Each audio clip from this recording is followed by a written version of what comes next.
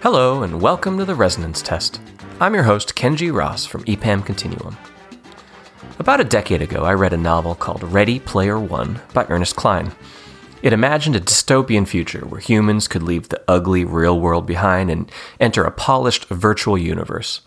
It was a fun read, but, a bit like junk food, unbalanced by an overwhelming 80s pop culture focus and a feeling I'd been there before. One bit of sci-fi technology stuck in my head the most: the haptic suit.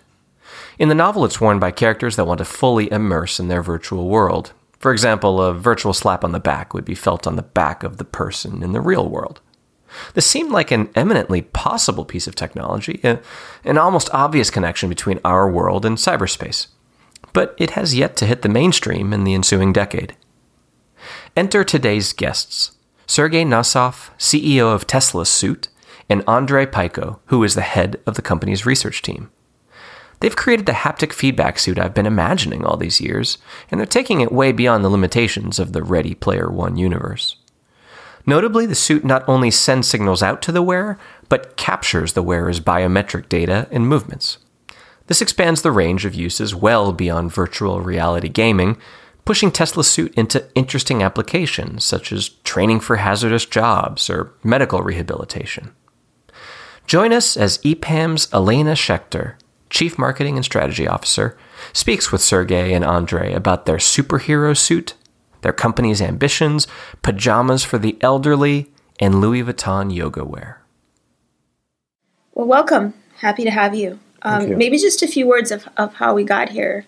So Sergei and I, we were introduced by our CIO, actually, Yuri Goliad, right on the eve of us starting to ramp up EPAM's venture program. So today we've got a small number of companies, probably about a half a dozen, that we invest in, either directly or through our fund called the Go Philly Fund. I think I've talked about it in the past. And the way we think about our investments and our relationships with startups is that we typically look at technology-driven companies that are in early or mid stages, and we really focus on identifying unique, technologically driven propositions that present an opportunity for EPAM to accelerate the company either through our own product development expertise or through our ability to act as a channel and as an integrator for a large number of our portfolio customers across multiple verticals. And we're extremely excited about Teslasuit, so much so that we're all here in this beautiful Hospital of the Future room in our Boston studio. And I'm really excited to have the conversation with you guys. So maybe we kick it off and I ask you the first question. Yeah.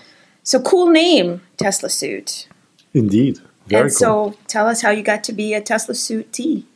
So my CTO, who invented the concept of Teslasuit, thought about the name. And the name came from sort of kudos to Nicholas Tesla, who effectively invented AC. And all our products and our haptic in our products done by electromuscular stimulation.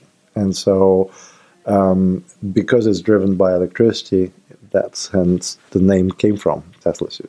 So in fact, Andrei, it is an actual suit, right? Maybe Yes. you can describe what this is since we're just talking here and not showing pictures. Yes, precisely. So if you can imagine full body suit, which could at the same time register a lot of biometric data as well as deliver various of haptic sensation and electrical muscle stimulation.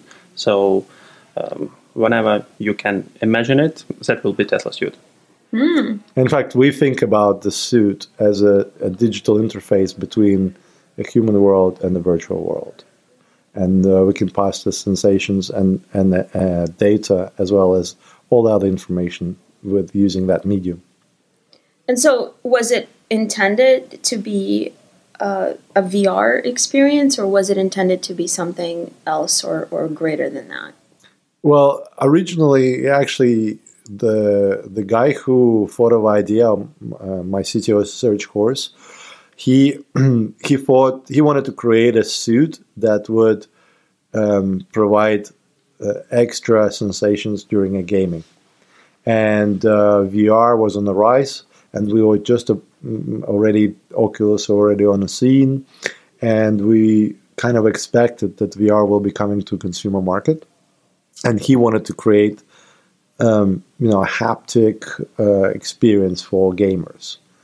But what it's actually turned out to be like right now is slightly far away from it. And in fact, that market is, I would say, at the sort of further down our list than originally due to the nature of different applications. How are you thinking about the various use cases then, in terms of where you are now with the suit and what it does? It's a very good question. As Andrei mentioned, the Teslasuit incorporates a number of technologies under the hood that work independently from each other, but also in combination with each other.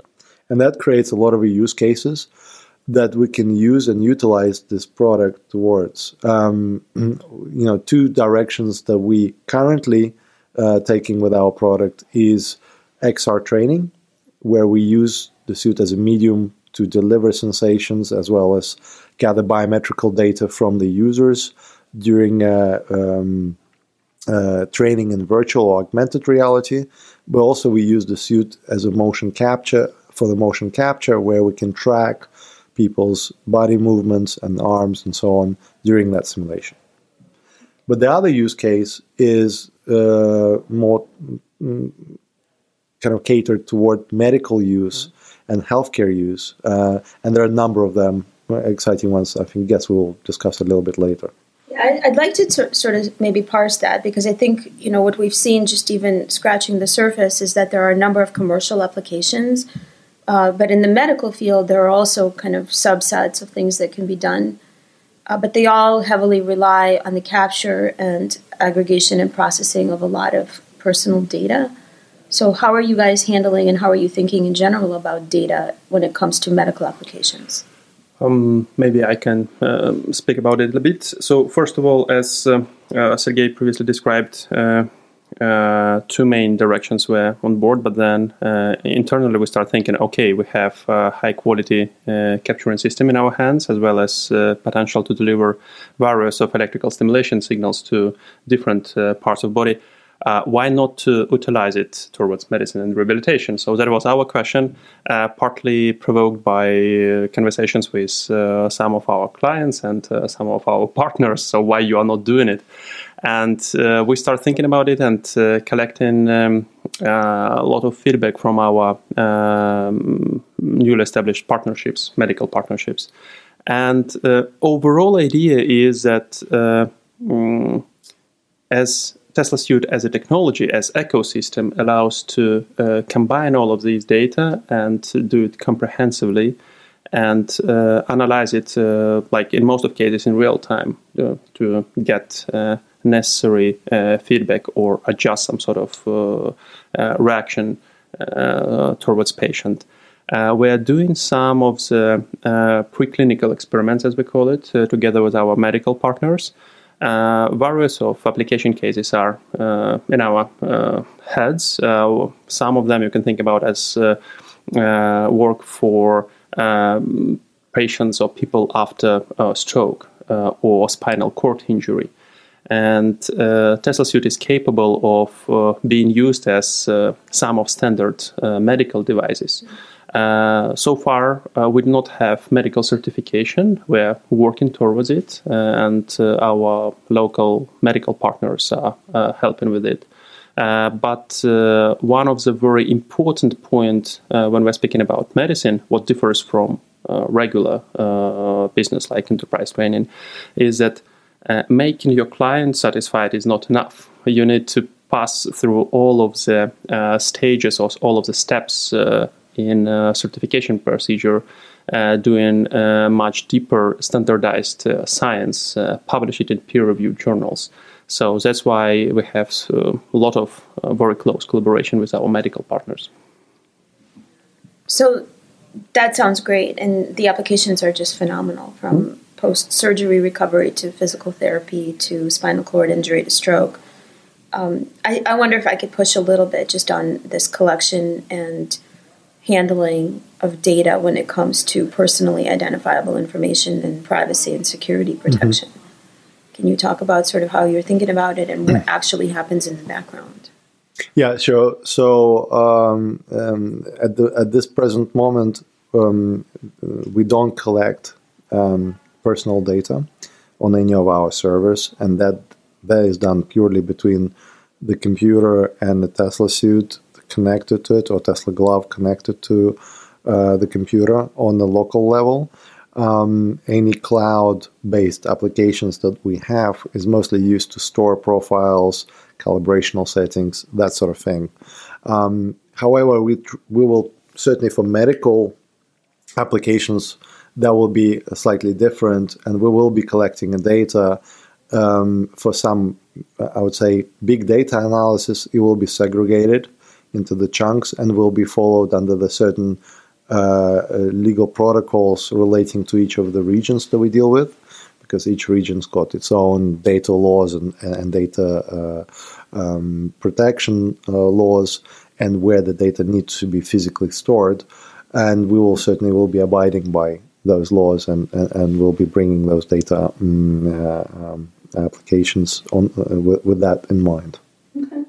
Well, maybe let's turn to sort of the experience of the wearer. To a question to both of you, have you tried the suit on? Oh, many times. Okay. Have you done everything there is to be done in this suit? Well, everything. When you say everything, most of the things. I've done most of the things, yeah.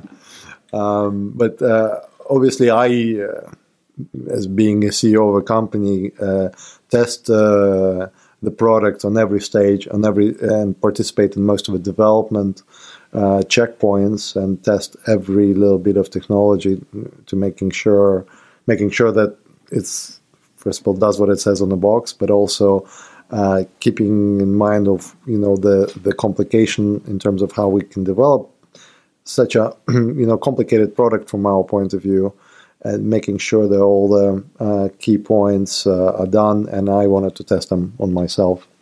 As far as medical applications and medical implications, I mean, Andrei, you guys. Yeah. We being at R&D team, we test a lot on our own in first hand. So, it's like pre-pilot, pre-clinical.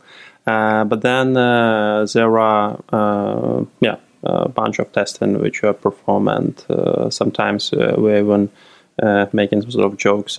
Are we getting used to it? So do we need to rise this up margins during calibration to get like real sensations as they should be because of being used to it?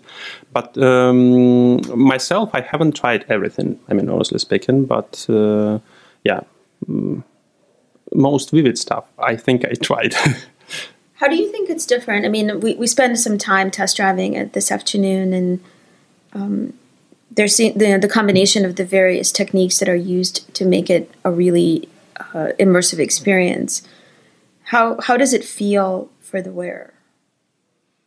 I think it's a lot of the people who tried it today were very excited about the experience, so they were quite positive about this. They certainly, I don't think they expected what we kind of delivered in terms of sensations. Some sensations were quite realistic, and some weren't. They were depending on on the person and how people perceive those. But they certainly, it's a very, very unique experience. That's for sure. And when you're in VR and you feel the sensations inside the VR, it certainly gives you a much deeper immersion into the whole sort of VR system and what you're doing. And that's exactly what we're trying to achieve with Teslasuit, and kind of happy about that. So we want to improve that experience and continue to improve that experience.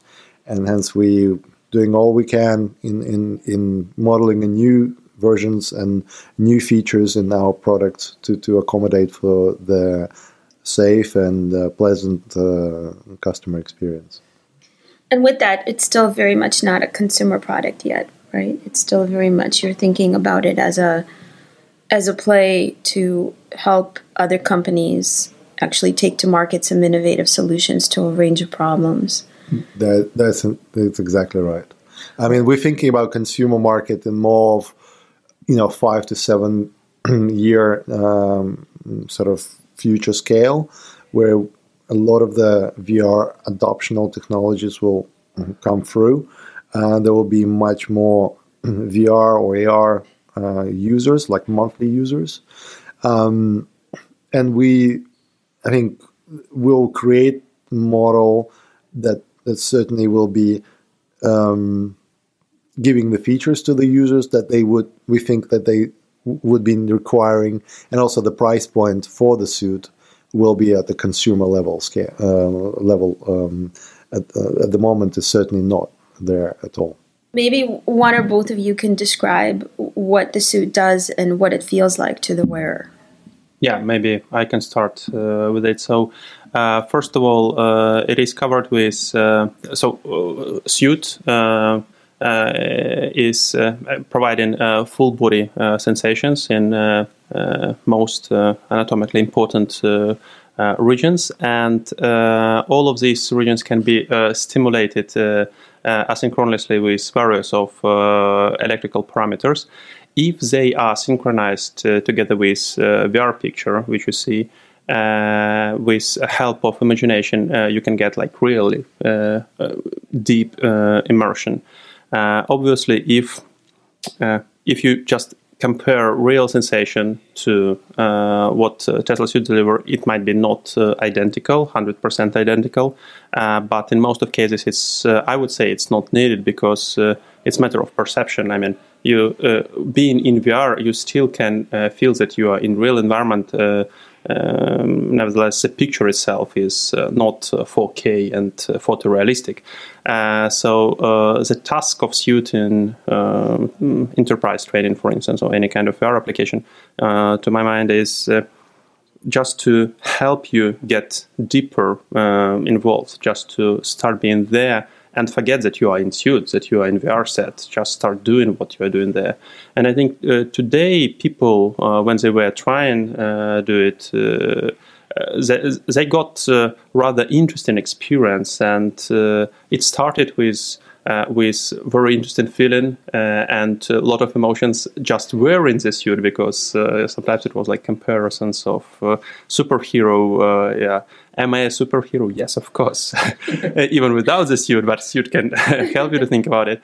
But then also it gives this additional perception, and you actually, as I see, people get.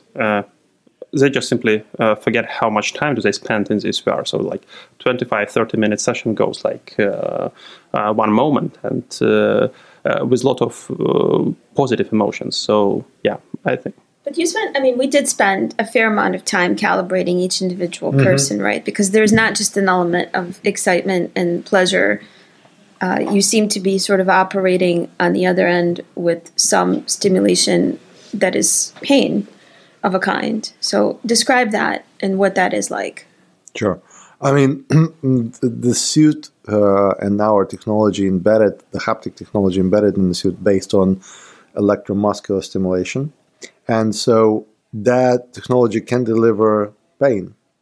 In fact, it can deliver a variety of different sensations, from pleasurable sensations to painful sensations. And that's what makes it quite unique from a haptic point of view, because any alternative haptics that you would get on the market are mostly vibrational or solenoid technology, which is certainly not enough to give you a variety of different sensations.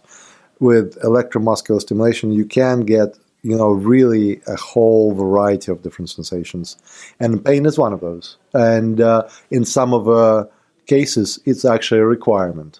We use Teslasuit for a military training, for XR military training, where the soldiers would need to get immersed in virtual reality and go into shooting battles and so on. And it is a requirement from their side. It feels painful when you get hit by a bullet. And we'll try to replicate it, as realistic as we can get. And that can get pretty painful. Hopefully not too realistic. Not too realistic. Well, too realistic would be, a hospital and experience. But obviously, there's more programs now going into this digital soldier stage where a lot of the warfare and a lot of the training goes and scenarios are done in the virtual or augmented reality settings for a variety of reasons to continue to improve the skills, but also it's much cheaper. You don't use bullets, you don't use the real weapons. You can model it all digitally, electronically, and train a vast variety of armed forces to use the different types of technology, or in military technology in particular. It is helpful when nobody dies. Also, yeah, exactly. That's our preferred model. Also, I would like to elaborate a bit on, it's really time-consuming to calibrate, but as Sergei said, pain could be delivered, and that could be seen as like adverse effect, but also, calibration is also needed for safety reasons. So pain, we want to avoid any kind of unsafe electrical signals being delivered to any part of the body. Nevertheless, from hardware perspective, we are thinking about safety that no currency going through heart or any kind of internal organs. Still, we want to avoid this over-exaggerating electrical signals being delivered to any part of body. So that's why first time being in the suit, you have to perform very thorough calibration. It could be speed up a bit when you do it second time, third time, and your profile. No, the system remembers, right? Yes. So once the person gets calibrated, it takes a bit of a time. And you can do it as granular as you want to, or less granular. But if you do it right, the system will remember the parameters, and next time the wearer just puts it on. You do it much faster. So, but that is a totally individual procedure because we are different, and the pain levels are very individual. Yes, are very individual. So that's why it's needed, and there is no way to overpass it anyhow. Well, it's good. It's encouraging. I want to come back to sort of the business model because we talked about the fact that it's not today a consumer product. Mm-hmm. What is the business model and how are you thinking about it in the future? Well, so in terms of what we sell at the moment, and we sell to the market. We sell the development model for Teslasuit, so the developers can effectively incorporate this technology in their solution, and so we could scale it up much higher. And so the business model at the moment is effectively a hardware sales model that we're hoping to integrate into the mixed model, where we add software component into this, and we start mixing a hardware and a software models. But it's really hardware driven from our perspective, and the uniqueness of a product allows us to explore that route, and adds a lot of software components once the people start using our products on the hardware level. And we think it's a sort of right approach. In terms of where we sell and our target markets in that business model, as I mentioned, we do deal with a lot with XR training, which is upcoming and actually fast-growing market. And most of our clients is, as you pointed out, B2G, government services, or B2B, enterprise training services. And that's we see a lot of traction in that markets. But also academic market is a big one for us. We're really excited. I mean, I see your technology today, even without what I'm certain are going to be radical improvements, as a real platform, really connecting the physical and the digital experience for people. It's so, I think for us, what's interesting is the ability for us to partner effectively as really an integrator, as a partner who can imagine and deliver next generation experiences, who can actually advise and actually execute in the field. And I know that you've started a number of these types of partnerships already, one of which is in the medical field with the Hospital for Special Surgery, or HSS. Can you talk about that partnership and what it entails and what your plans are? Sure. Andrei, do you want to? Yeah. So effectively, earlier this year, we have signed a research agreement together with Hospital Special Surgery, and we have rather long-lasting plans with main idea to first check our capabilities of all our systems like motion capture and myography as from point of medical device. And then, based on the result of this phase, pick a couple of interesting cases for both parties and develop a common product which going to be used in medical field. And final aim is to get FDA approval and have some add up value altogether to it. This is briefly what we are going to do together. But just to add, sorry to interrupt you, just to add, the focus of our partnership with HSS, is to create a product to allow the patients to treat it remotely as well as be diagnosed remotely. And so the shift towards remote diagnostics and remote rehabilitation is a key for our partnership with them, and it's resolving some of the bottleneck issues that they have with their clients in terms of providing dynamic real-time diagnostics. Yeah, just a small add-up point. HSS, they're experts in orthopedics, so we're in first hand speaking about our orthopedic direction for remote early post-operative periods and remote rehabilitation for those group of patients in first hand. Perfect. Well, maybe just touching on really the elements of the scope of the technology today and where you see it going in the next couple of years.